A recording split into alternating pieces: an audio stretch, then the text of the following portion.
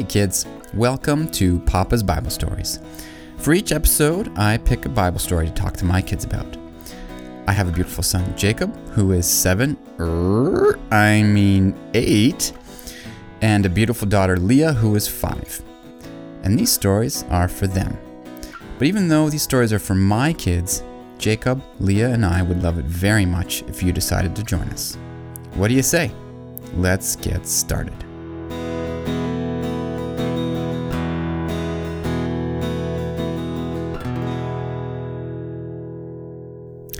So first of all, a certain son of mine has turned 8. Jacob, I can't believe you're already 8. You're getting so big and strong, and it's hard to imagine that just 8 years ago, you weren't even as long as my forearm. Now, almost every time we play, you're knocking the wind out of me, and you're turning into a smart, observant, and fun-loving boy. And I know that God has big plans for you. Happy birthday, my son. And another thing before we get started, a certain kidzo out there named On sent me a whole collection of drawings that she'd made. They were drawings from certain scenes from the last episode on Jacob, Leah, and Rachel, and they were absolutely amazing. I especially like the one where Jacob finds out that he'd married Leah instead of Rachel. The expression on Jacob's face says it all. Thanks so much for sending those to me, Anan. You are awesome. And for all the other kidzos and parents out there, if for some reason you want to connect with Papa, like Anan did, the best way is through Facebook or Instagram. Just search for Papa's Bible Stories on Facebook or Instagram, and it's the first one that pops up. In addition to being able to connect with me, you will also get regular reminders when episodes drop. All right, time to get into our story. This week, we're going to continue again the story of Jacob. And for those kids out there who haven't heard the last 2 episodes, well, let's quickly catch you up. Jacob had tricked his father into giving him the birthright instead of his brother. His brother Esau had promised to kill him. So Jacob ran for his life and went to live with his uncle Laban's family. Then Jacob fell in love with Laban's daughter, Rachel, and promised to work for Laban for 7 years if he could marry her. But on his wedding night, Laban had tricked Jacob into marrying his other daughter, Leah, and wanted another 7 years to let Jacob marry Rachel. So Jacob married both Leah and Rachel.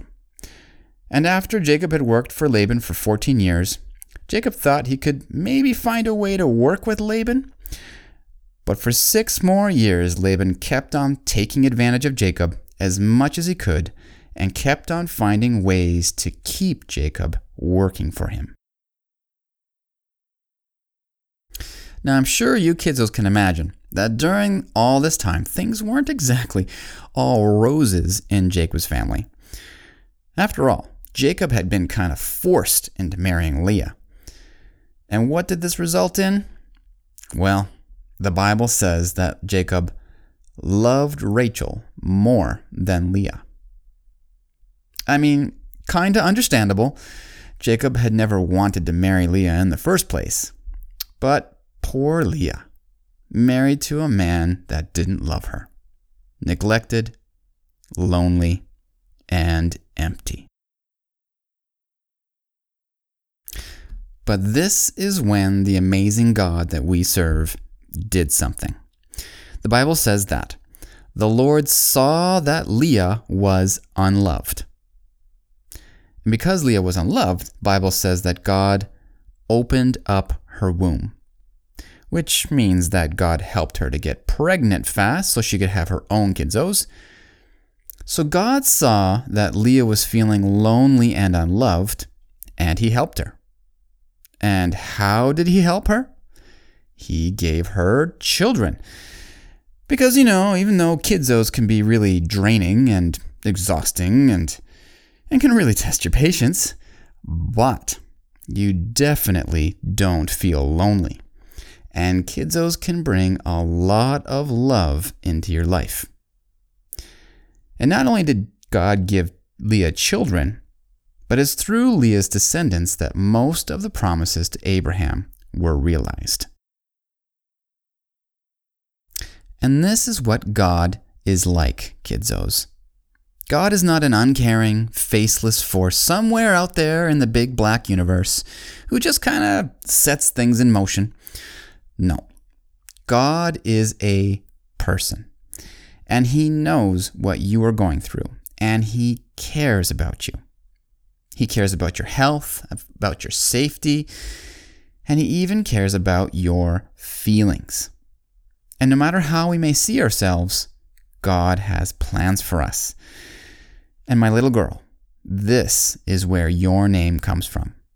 Your name always reminds Papa and Mama that God knows how we all feel, that He never forgets about us, and that He has plans for us. Okay, so back to the story. So, Jacob had worked 7 years for Leah, another 7 years for Rachel, and then he'd worked 6 more years trying to work out things with Jacob. So altogether, that's 20 years that Jacob had worked for Laban. That's a long time. And in all those years, even though Laban constantly tried to trick and manipulate and take advantage of Jacob every chance he got, Laban had always been happy with Jacob. Despite what Laban did to Jacob, Laban always knew that having Jacob around was good for him. But over time, even though Laban constantly tried to cheat Jacob, Jacob got richer and richer and richer. Until one day, Laban's sons started to get jealous and started to say, Jacob has taken away all that was our father's, and from what was our father's, he has acquired all his wealth. Of course, it wasn't true. Jacob was a hard and faithful worker, and God was blessing him. But Laban's sons just couldn't help but look jealously at all that Jacob had. And what about Laban himself? Well, the Bible says that Jacob saw the countenance of Laban, and indeed it was not favorable toward him as before. Well, this was not good.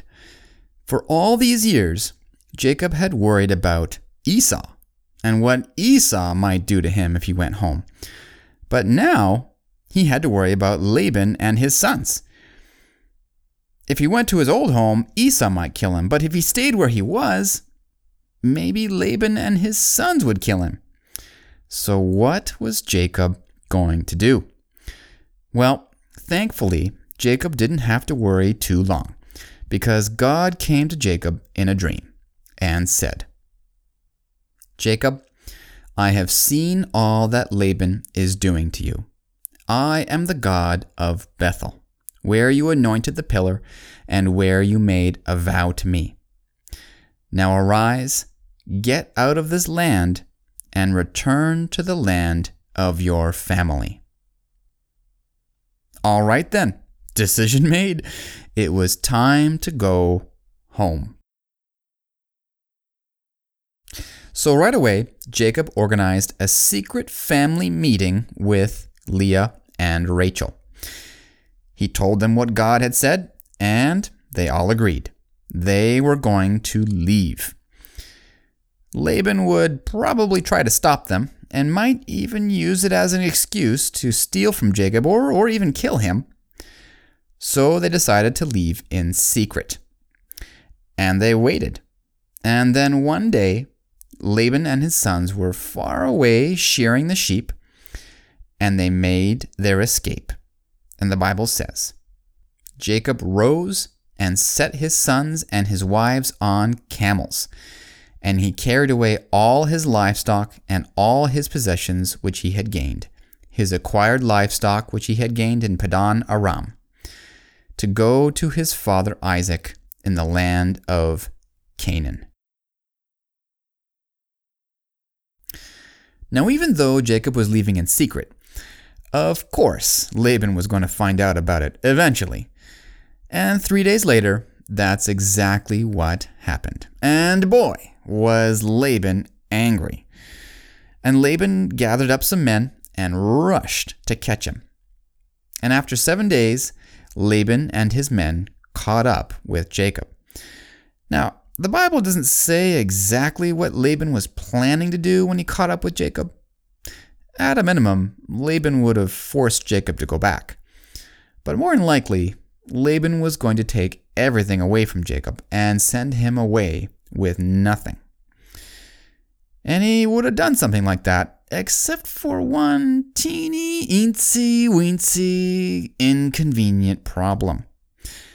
Sometime on the 7-day journey to catch Jacob, God had come to Laban in a dream and told him, "Be careful you speak to Jacob neither good or bad."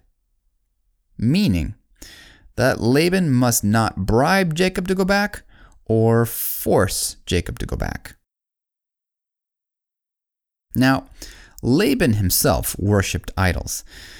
But from how God had blessed Jacob, Laban probably knew not to mess around with Jacob's God. So all Laban could do was try to convince or persuade Jacob to turn back. And he tried just that, but Jacob was having none of it. Notwithstanding God's command to leave, Laban had just treated Jacob way too poorly over the years. There was no way he was going back. And once Laban realized Jacob was determined to leave, he gave up and accepted it. And that night, Laban had his last meal together with his daughters and grandchildren. The next morning, Laban left, and they would never see each other again. Okay, whew. With God's help, one threat was taken care of, Laban and his sons. And now on to the next threat, Esau. Jacob probably hadn't talked to his brother at all since that fateful day 20 years ago when Esau had promised to kill him.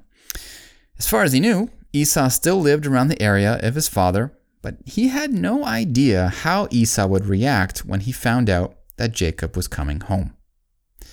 So the Bible says that Jacob sent messengers before him to Esau, his brother, in the land of Seir, the country of Edom. Which, by the way, Edom was one of Esau's names. So it seems that Esau had become powerful enough in the last 20 years that an entire country was named after him now. Oh boy. And Jacob told the messengers that were to talk to Esau exactly what to say. "Speak thus to my lord Esau. Thus your servant Jacob says, I have dwelt with Laban and stayed there until now. I have oxen, donkeys, flocks, and male and female servants. And I have sent to tell my lord that I may find favor in your sight." So basically, Jacob was saying to Esau, "Hey brother, how's it going? I'm coming home. But I have lots of stuff now. Oxen, donkeys, servants, all kinds of stuff. So remember how you got so mad at me way back when I took the birthright from you? Yeah, well, just so you know, I'm not going to be needing any inheritance from our father anymore. It's all yours. Okay? And since I don't need any inheritance anymore, maybe we can just let bygones be bygones?" The messengers faithfully delivered Jacob's message to Esau. And the Bible says that the messengers returned and said to Jacob, "We came to your brother Esau, and he also is coming to meet you, and 400 men are with him." What? No answer to his friendly message other than that 400 men were coming? There could be only one reason for this. Esau was coming to attack him and probably kill him. Jacob didn't have any fighting men in his camp. the Bible says that Jacob was greatly afraid and distressed. The whole camp with all the women and children and animals were probably terrified and panicking. It must have been chaos. What was Jacob going to do? Well, the first thing he did was to split his camp into two groups. The Bible says that Jacob divided the people that were with him and the flocks and the herds and camels into two companies. And he said, if Esau comes to the one company and attacks it, then the other company which is left will escape.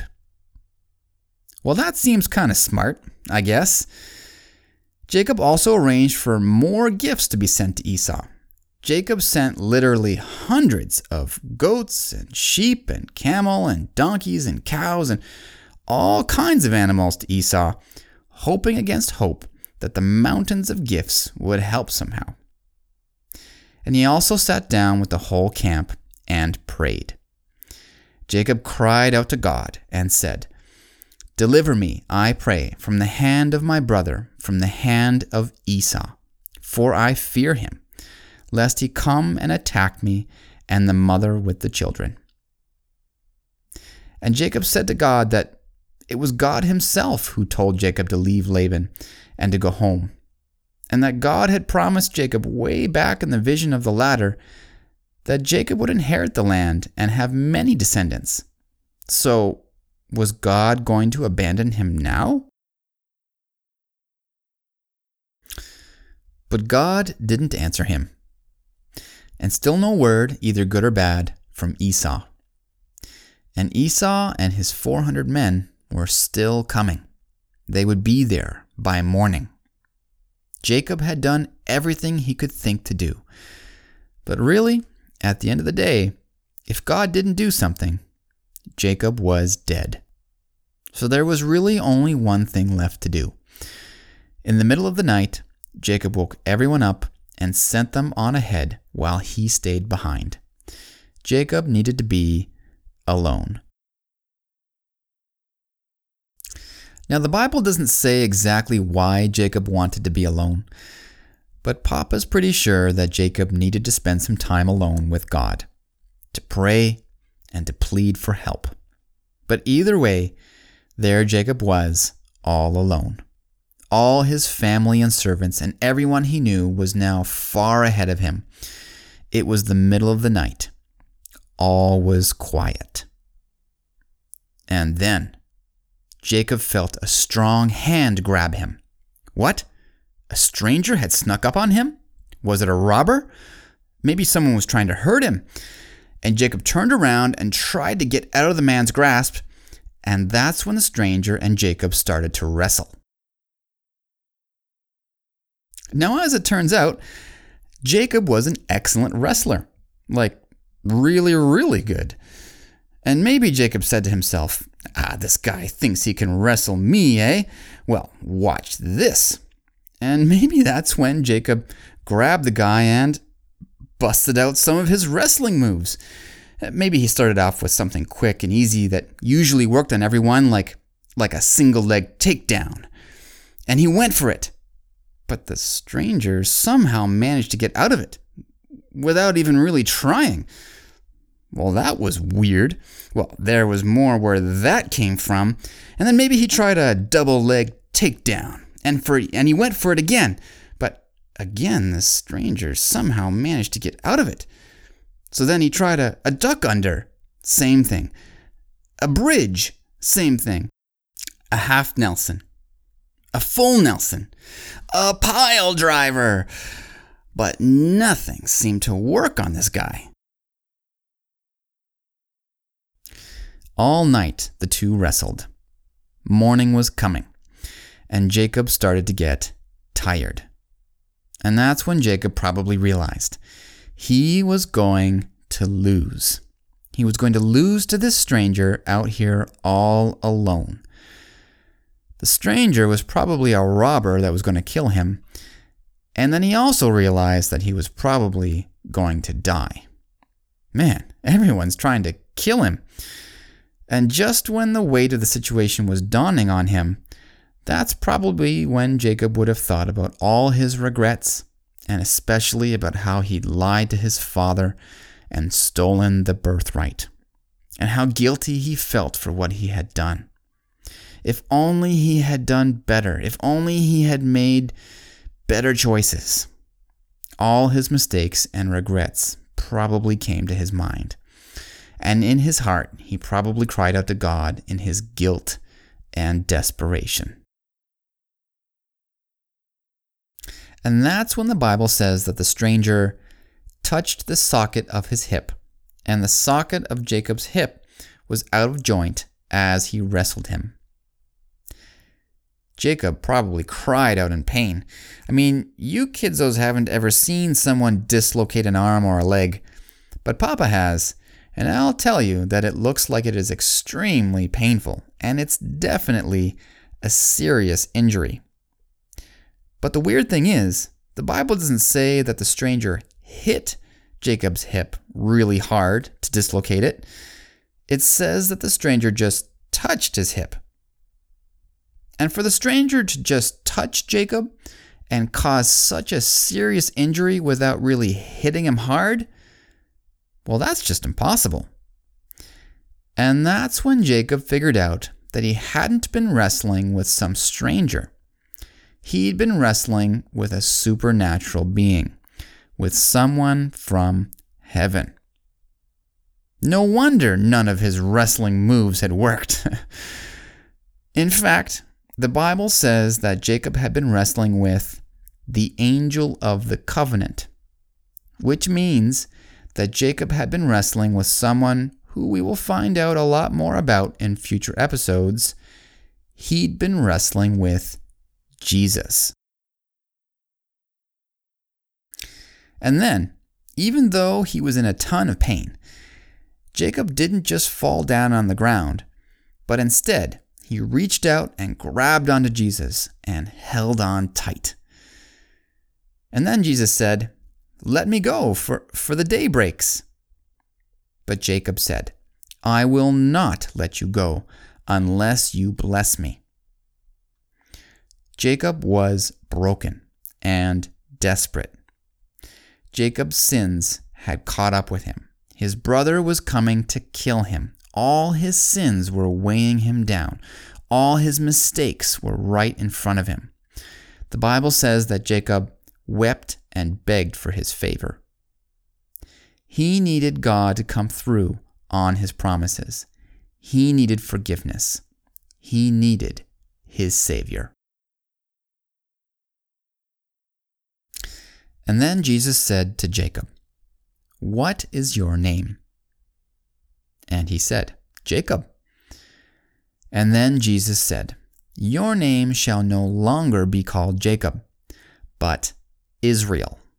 For you have struggled against God and against men and have prevailed." And with that, Jacob must have felt a huge rush of relief and release and peace. The name Jacob means supplanter, which always reminded him of how he had tricked his father and stolen the birthright. And now, Jesus was changing his name to Israel, which means prince with God or ruler with God. By changing Jacob's name, Jesus was telling him that his sins as a supplanter and a liar were forgiven. Our amazing and merciful God had come through for Jacob. And my son, this is where your name comes from. This story is very important to us today, not just because it's important for us to know our Bibles, but also because the Bible tells us that Jacob's experience, that Jacob's time of trouble will happen again in the future. When talking about this time of trouble, the Bible says, "We have heard a voice of trembling, of fear, and not of peace. All faces are turned into paleness. Alas, for that day is great, so that none is like it. It is even the time of Jacob's trouble. And my son, you were given your name to remind us that when the time of trouble comes, and when our sins are weighing us down, and all we can think about is our mistakes and missed opportunities, that we can cling on to Jesus just like Jacob did, and depend on his promises, and know that he will save us. Very soon after this, Esau did catch up to Jacob with his 400 men. But God had taken care of everything. Instead of meeting an angry Esau, the Bible says that Esau ran to meet him and embraced him and fell on his neck and kissed him, and they wept. Instead of killing Jacob, Esau had turned it into a big family reunion. Esau got to meet his sister-in-laws, Leah and Rachel, and all his nephews and his niece. God had taken care of Jacob and turned a time of fear into a time of joy. And Jacob and his family safely journeyed into Canaan. All right, kidzos, that's it for this episode. So what did you guys think about the story? Don't you love stories that have happy endings? Yeah, me too. In the next episode, we're going to continue the story of Jacob's family, and particularly the story of Jacob's second youngest son, Joseph. But until then, to all the kids tuning in, I hope you have an awesome day. God be with you, and I hope we'll see you next time. Bye-bye.